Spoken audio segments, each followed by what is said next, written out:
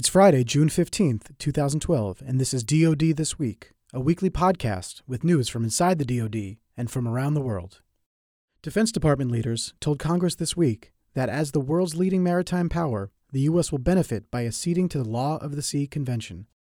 The Law of the Sea Treaty codifies ocean transit rules and gives coastal countries more authority to control and regulate their exclusive economic zones and the continental shelf off of their shores.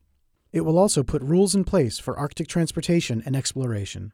Vice Chairman of the Joint Chiefs of Staff, Admiral James Winnefeld, told members of the Senate Foreign Relations Committee that the Law of the Sea Treaty improves upon prior international agreements.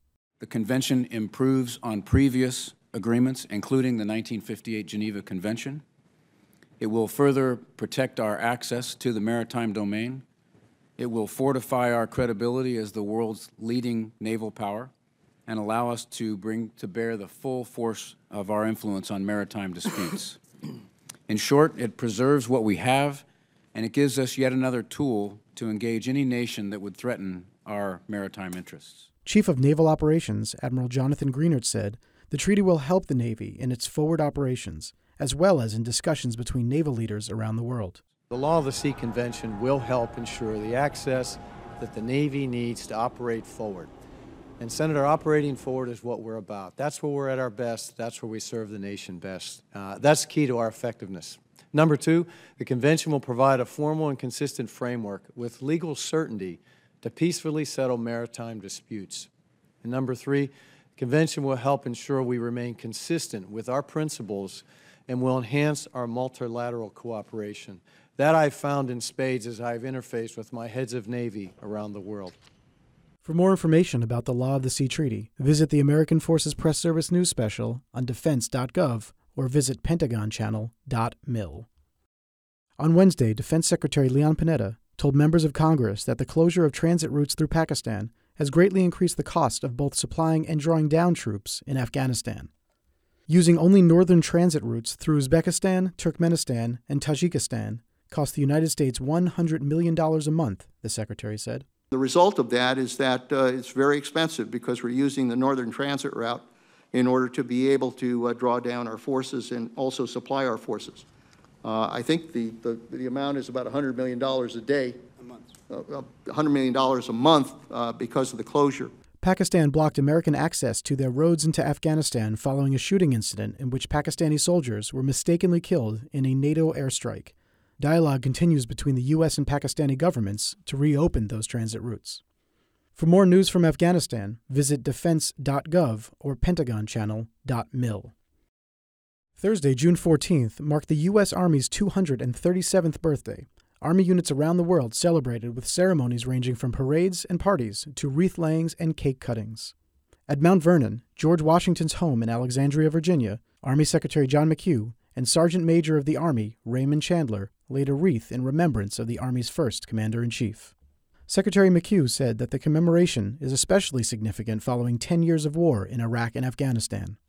I doubt if anybody in early 2001 could have believed that a volunteer force could have gone out and taken on the two missions in Iraq and Afghanistan that these soldiers have been so successful, and at the same time commit ourselves to dozens and dozens of other missions across the planet. So it really is a celebration of the resiliency of the American soldier and the great willingness of these largely young men and women to step forward knowing what to expect and still saying, who I will serve. We care about them, that we understand the success over 237 years comes from one thing, them, and God bless them for their service. Defense Department and Army leaders released congratulatory messages to the Army, thanking soldiers past and present for their service to the United States. Secretary of the Army John McHugh. This year, our Army celebrates 237 years of defending freedom and democracy around the world. To all those who serve both at home and abroad, to their families who continue to endure, and to the civilians who support them, happy birthday. Since the Revolutionary War, people from all walks of life have sworn an oath to defend the Constitution of the United States. America's greatest generations are built on this spirit of service and sacrifice. America's Army is strong because of the enduring commitment of our citizens. Throughout our history, American soldiers have proven their agility and power. As our nation's force of decisive action, we will continue to battle threats at home and abroad, just as we have for more than 200 years. As we celebrate our Army's birthday, remember those who have sacrificed for our nation and honor their service with integrity.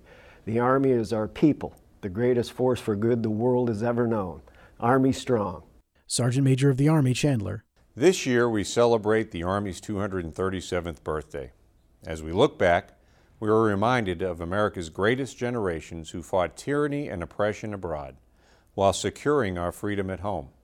These young men and women believed in the strength of America and came to its defenses when called upon. Today's Army is no different. Thousands have answered the nation's call and volunteered. Although these past 10 years have been challenging, today's soldiers continue to serve with dedication and spirit. Their family members provide our soldiers overwhelming strength through their many sacrifices, and our community continues to surround our families with love and support. As we celebrate our Army's birthday, we are reminded of our deployed soldiers and our veterans who served our country with distinction and honor. So let me say, happy birthday, America's Army. You are the strength of the nation. Happy 237th birthday, U.S. Army, and many happy returns. The pursuit of equality is fundamental to the American story, said Defense Secretary Leon Panetta in a videotape message released today to thank gay and lesbian service members and gay, lesbian, bisexual, and transgendered civilians for their dedicated service to the nation.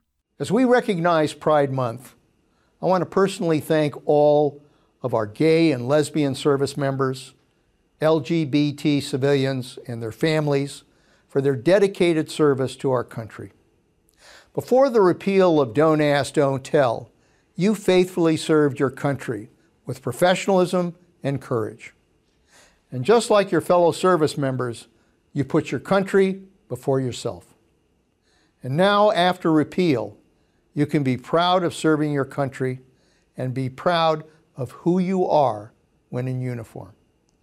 The pursuit of equality is fundamental to the American story. The successful repeal of Don't Ask, Don't Tell proved to the nation that just like the country we defend, we share different backgrounds, different values, and different beliefs. But together, we are the greatest military force in the world.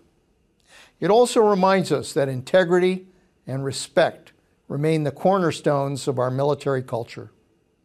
The Army, Navy, Marine Corps, and Air Force implemented the repeal with a focus on respect and individual dignity.